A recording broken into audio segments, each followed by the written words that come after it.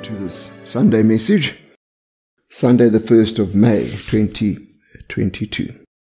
Before we go ahead, let's just pray. Heavenly Father, thank you for your precious word. Thank you for time shared around your word.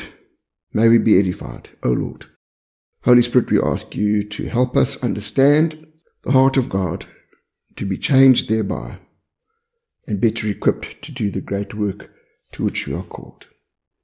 Thank you that no unclean spirit will interfere with this word and the receiving of it by those within the sound of my voice. Thank you that, Holy Spirit, you grant us a spirit of revelation and understanding, that we might move forward in your mighty name. Amen.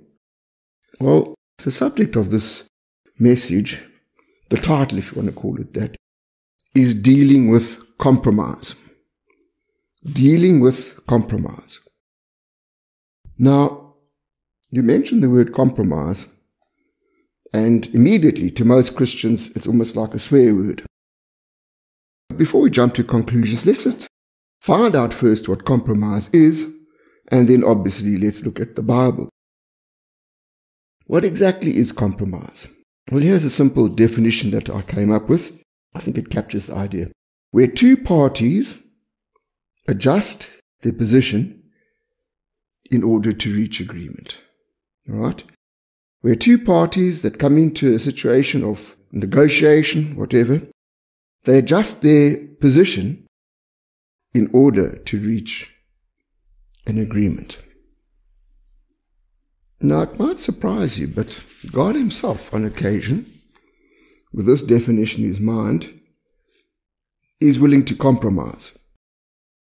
The point being that, yes, in some instances, compromise is a terrible thing, but there are occasions where compromise is a good thing, and we as Christians need to be able to discern so that we can operate effectively.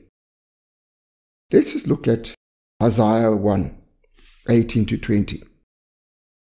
That's Isaiah chapter 1, 18 to 20. The words of the prophet, God speaking through him, "Come now, and let us reason together, says the Lord." Can you see that? Let us reason together. Though your sins are like scarlet, they shall be as white as snow. Though they are red like crimson, they shall be as wool. If you are willing and obedient, you shall eat the good of the land. But if you refuse and rebel, you shall be devoured by the sword, for the mouth of the Lord has spoken. Here we see God speaking to his people, saying, your sin is as scarlet, you deserve to be totally destroyed. However, I'm prepared to negotiate with you. If you are willing and obedient, you see, there's the condition. You change your approach, and I'll change my approach, you see. God being prepared to compromise. And this is quite common in the Bible. There's quite a few instances where God reasoned with his people, met them where they were at. The classic example is obviously Abraham arguing with God over the fate of Sodom and Gomorrah. You can read the account for yourselves in Genesis 18, 22 to 32. But we know the story. The wickedness of Sodom rose up to heaven, and God said, I have to wipe this lot out. Can't go on. Comes down with two angels. They're on their way to destroy the city. But Abraham approaches God. And I suppose being Jewish, he begins to strike a bargain, do a deal, you see. And he says to God, well, are you going to destroy the righteous with the wicked? Then he says, if there are 50 righteous people in Sodom, won't you spare the city? See, now God was originally going to destroy the city. That was his original position.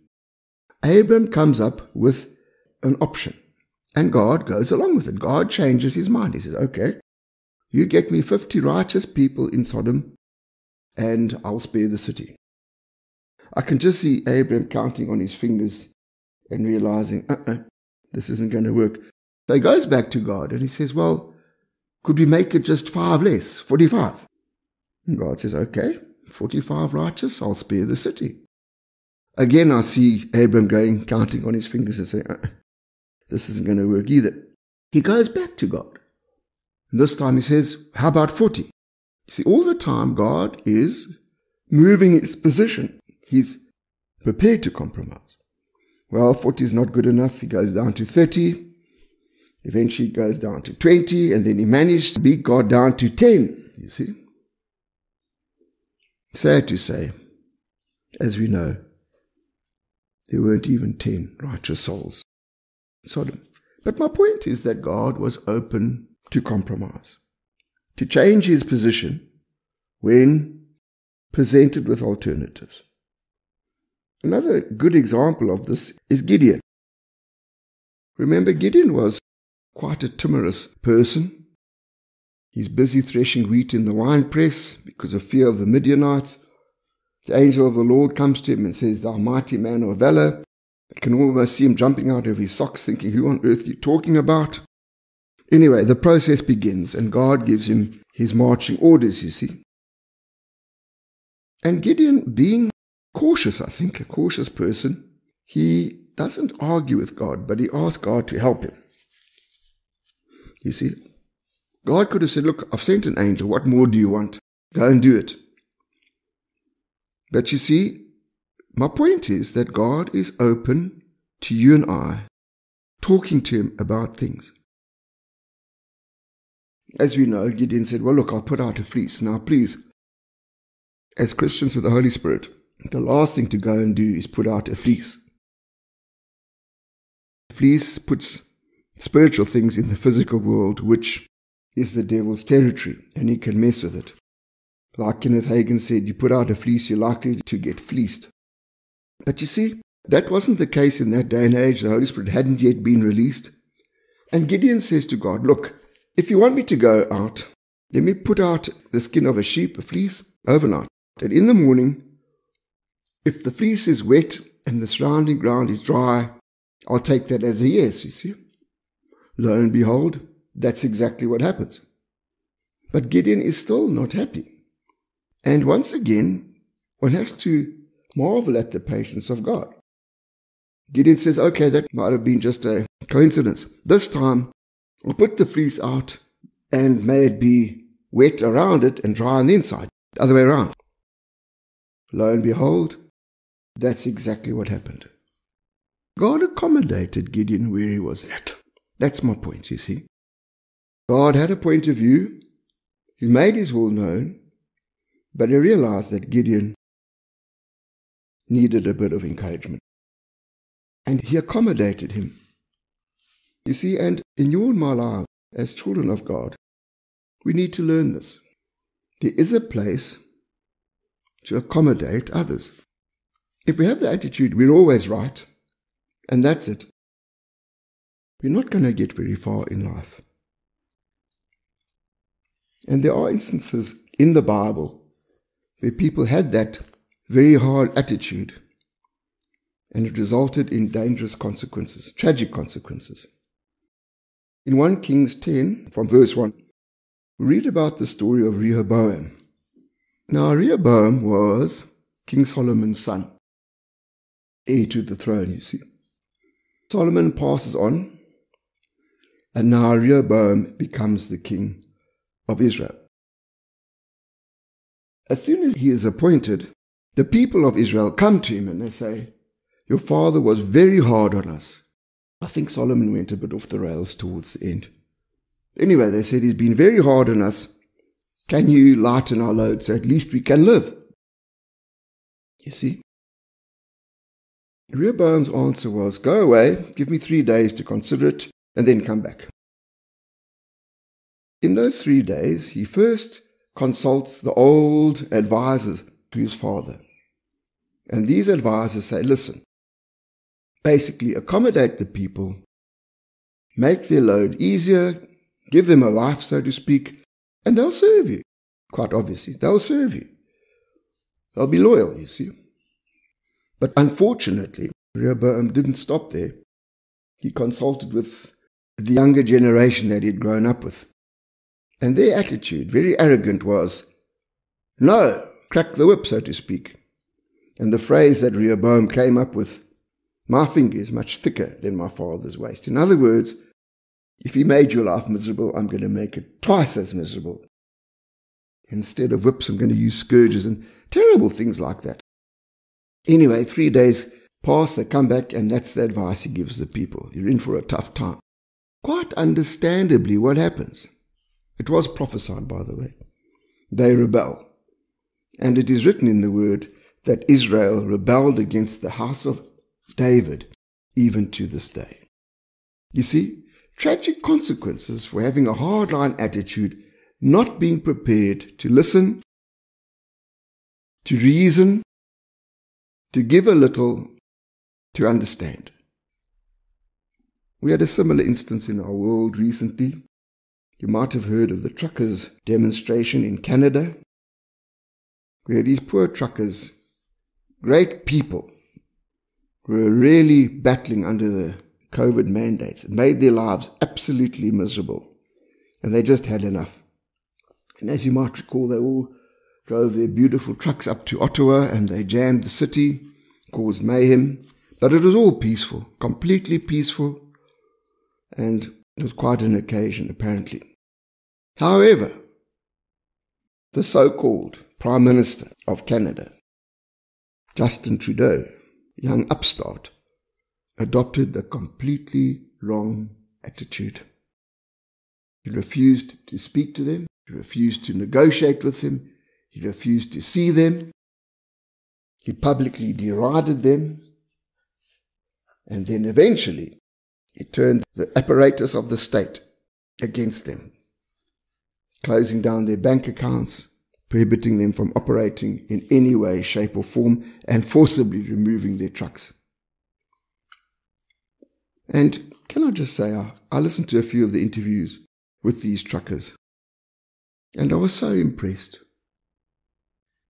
They were very fine people, people that any nation would be proud to have as their citizens.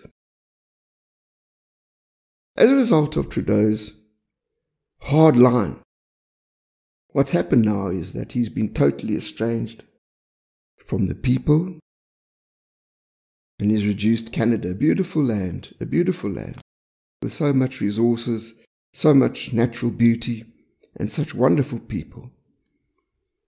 He's reduced it to a dictatorship, total dictatorship, a police state. And it'll take a long time for that to be resolved. But you see, my point is this, that he refused to negotiate. And we need to learn how to negotiate. In the workplace, if you are a boss, listen to the staff.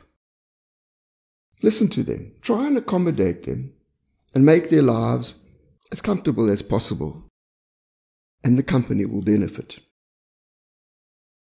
You might have heard of Sir Richard Branson, I think they call him now. He started up a company called Virgin Active. He took on British Airways and challenged their monopoly on overseas flights. He won a big court case, and his company did very well, has done very well, and is still doing very well.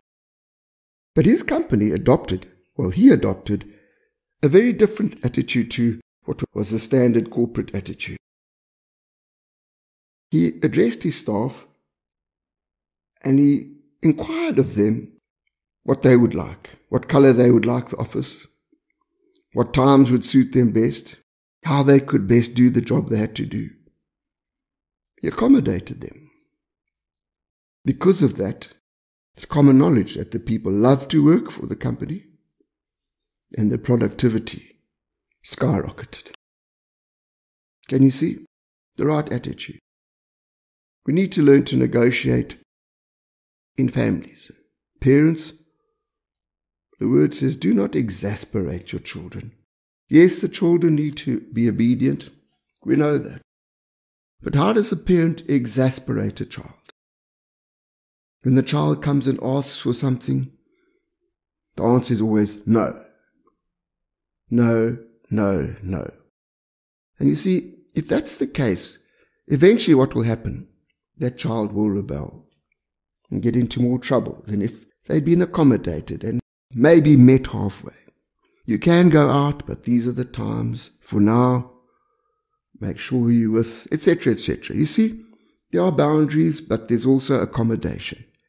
Kids need to live, amen. They need to be with their friends. It's important. Also in marriage, of course. That's what marriage is all about, accommodating the spouse. If you go into marriage with, it's my way or the highway, your marriage is not going to go very far. Sad to say, a lot of people regard marriage as just an add-on extra to the way they've always been living. We can't do that. Things change. When you're living with somebody else, it's a whole new ball game. And you see, you have to learn to accommodate. You and I can't just do what we've always done. We can't. Doesn't mean we have to give up everything, but it does mean we have to accommodate the other one. Amen.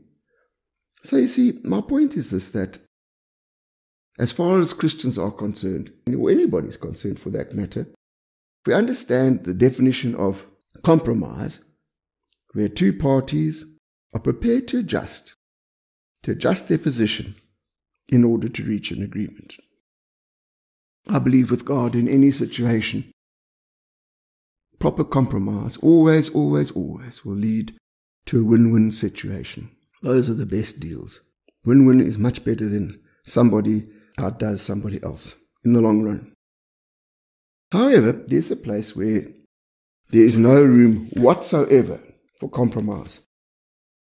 Let's read Matthew 4. I'm just going to go to verse 8. Matthew chapter 4, verse 8. This is the occasion where, as we know, the Lord was driven out into the wilderness to be tempted by the devil. What we must understand about these temptations is that for the Lord, where he was, they were very, very real. It wasn't a case of him frivolously coming up with the word of God. There were great temptations. The first, of course, was in the area of his hunger. 40 days without food. I can just imagine him looking at those stones and thinking, that would make a lovely loaf of nice hot bread. You see? Anyway, the enemy comes with a temptation, but he turns him down, as we know, with the word of God. Cannot live on bread alone, but every word that proceeds from the mouth of God. The next temptation was to jump off the temple, the high tower, and trust God to protect him. That would be presumption, but he turned that one down as well. The one that I want to concentrate on for now is the last temptation. All right? Let me just read it. Matthew 4 verse 8. Again the devil took him up on an exceedingly high mountain and showed him all the kingdoms of the world and their glory. And he said to him, all these things I will give you if you will fall down and worship me. Then Yeshua said to him, away with you, Satan, for it is written, you shall worship the Lord your God, and him only you shall serve. Then the devil left him. Behold, angels came and ministered to him. Please understand, this was a real temptation because, you see, he was there to be installed as the ruler of the earth. That was the end game, as it were. However, the path to that end game, from God's perspective, would take him through the cross. What this temptation was about, very subtly, you can have what you are going to get anyway, but you don't have to go through the cross. Now you see, the devil's nature is to try and argue, try and make a deal, try and bargain. And the truth of the matter is, you cannot, under any circumstances, bargain with the devil.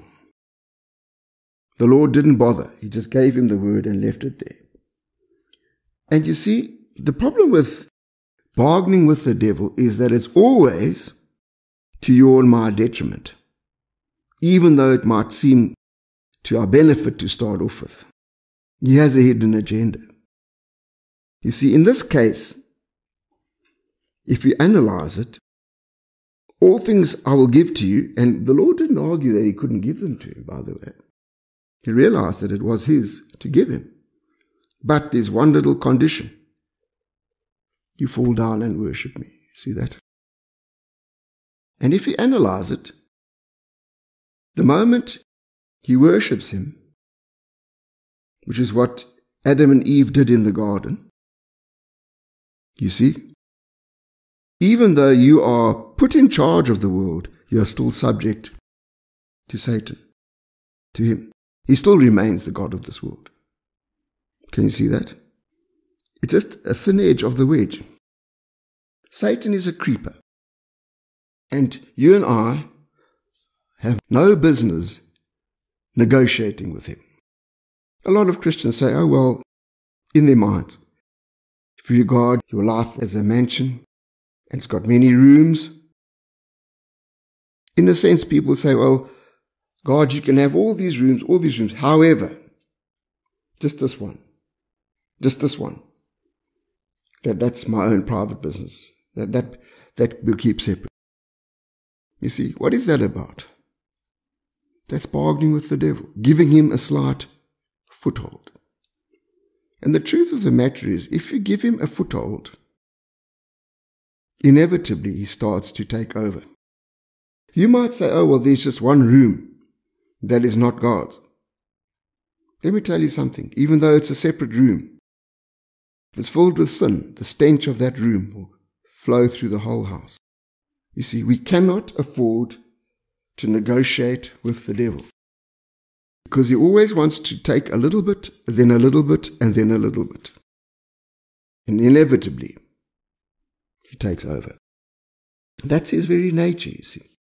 So when it comes to dealing with him, we have no right to negotiate with him in any way whatsoever. There's no room for compromise with him. No room whatsoever. Flowing from that, there's no room for compromising with the world. You and I cannot afford to compromise with the world. A lot of people say, oh, well, God understands. God does understand, but he's not happy with it, you see. And if you are prepared to say to yourself, oh, well, let sleeping dogs lie, so to speak, sweep it under the carpet, that's compromise. You're compromising with the world system. You're allowing it to have part and parcel of your life. And you see, we can't do that. As children of God, the Bible is very clear. Let's look at Matthew 5, 27 to 30. Very powerful scripture, this. And one that's rather, how shall I say, shocking in a way. Matthew 5, 27 to 30. You have heard that it was said to those of old, you shall not commit adultery. But I say to you that whoever looks at a woman in lust for her has already committed adultery with her in his heart. If your right eye causes you to sin, pluck it out. Some translations say, gouge it out and cast it from you. For it is more profitable for you that one of your members perish than for your whole body to be cast into hell. And if your right hand causes you to sin, cut it off and cast it from you. For it is more profitable for you that one of your members perish than for your whole body to be cast into hell. All right, now, this is not speaking literally, of course. Why do I know that it's not speaking literally?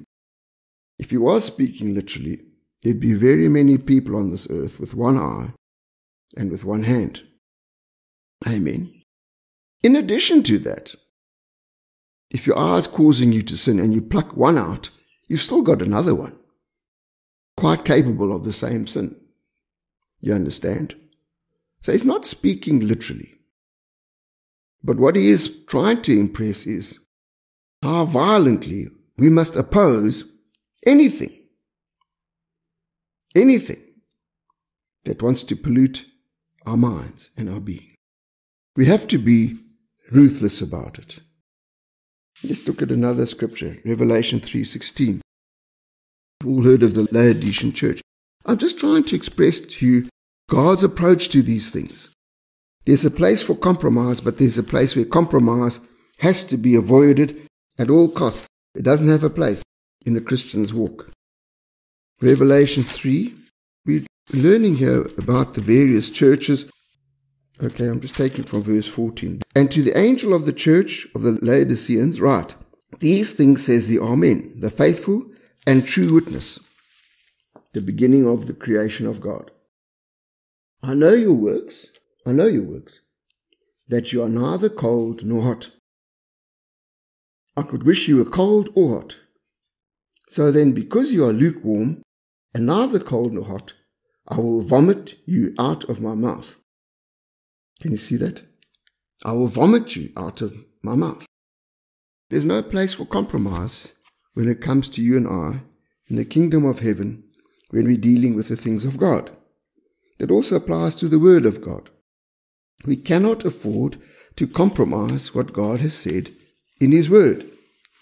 The devil will very easily persuade you and I, because of maybe the environment in which we live, the way people think, our communities, that maybe this word is a bit outdated now and we can change it. We cannot afford to compromise under no circumstance. And you see, we cannot allow any thought to enter our minds that will bring compromise into our thinking. We have to cast it down. We have to be violently opposed to it. We have to keep a guard. 2 Corinthians 10, 4-6. For the weapons of our warfare are not carnal, but mighty in God for pulling down strongholds, casting down arguments and every high thing that exalts itself against the knowledge of God, bringing every thought into captivity to the obedience of Christ, and being ready to punish all disobedience when your obedience is fulfilled. You see that? Bringing every thought into captivity, casting down. It's a physical thing almost. You cast it down. You don't allow it to sully your mind. The reason being that once you allow one little spot, as it were, the devil has got you. And it's not long before that spot gets bigger. In James 1, 26-27, it speaks there about true religion. True religion is this: taking care of widows and orphans and not being spotted by the world. Not being spotted by the world. Quite an interesting thought, that. I just want to close with an illustration from Kenneth Hagin's experience. He was involved with a pastoral couple, and the wife left the husband, you see. And Kenneth Hagin asked God if he was supposed to pray for her, and the Lord on this occasion said no. She knew the gifts and callings of God, and she had made her choice, you see. In other words, prayer right now for her would be pointless. Then Kenneth Hagin asked the Lord, how did this happen, you see? How did this happen? And the Lord gave him this illustration, which I'd like to just leave with us. This woman was in the ministry with all the rigors of ministry, but she was casting an envious eye, as it were, onto the world system and thinking, if I was in that world system, I could have all these clothes and all this life I could live and go to all these restaurants and do all these wonderful things. The devil lying to her, by the way, because truth of the matter is, with the Lord you could have had all these things anyway. But you see, that was her thinking. Anyway, what was planted in her brain, and this is how the Lord illustrated it to Kenneth Hagin, was a little black spot. A little black spot, a thought of how nice it would be to be free from the burden of ministry, basically. What happened over time?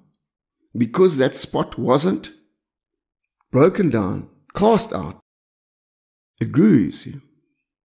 It grew to a bigger spot. Bigger and bigger, until ultimately it became her obsession. To the extent that she left her husband, went off with some other people, other man, and on her way to destruction. Can you see? It started off with a small thing. The key to this whole business of living righteously before God is not to let the seed be planted, to tear that seed out and cast it out. That needs to become a habit. And you see, as we do that, we become more and more protected, as it were, from the wiles of the enemy. You and I cannot afford to negotiate with the evil one. We cannot negotiate with the word of God. What God has said, God has said. That's it. And we cannot negotiate with the world system in our lives. Father God, I pray that you'll help us to follow these instructions, to be people that are reasonable when that is required. In dealing with fellow man, be able to negotiate and to accommodate differences that are inherent in all of us, to create an environment of peace, happiness, joy, and success ultimately. But Lord, help us to discern when it is not time to negotiate, when it's time for there to be no compromise, whatever in our hearts, so that we might live a pure life before you, in the wonderful name of Yeshua. Amen.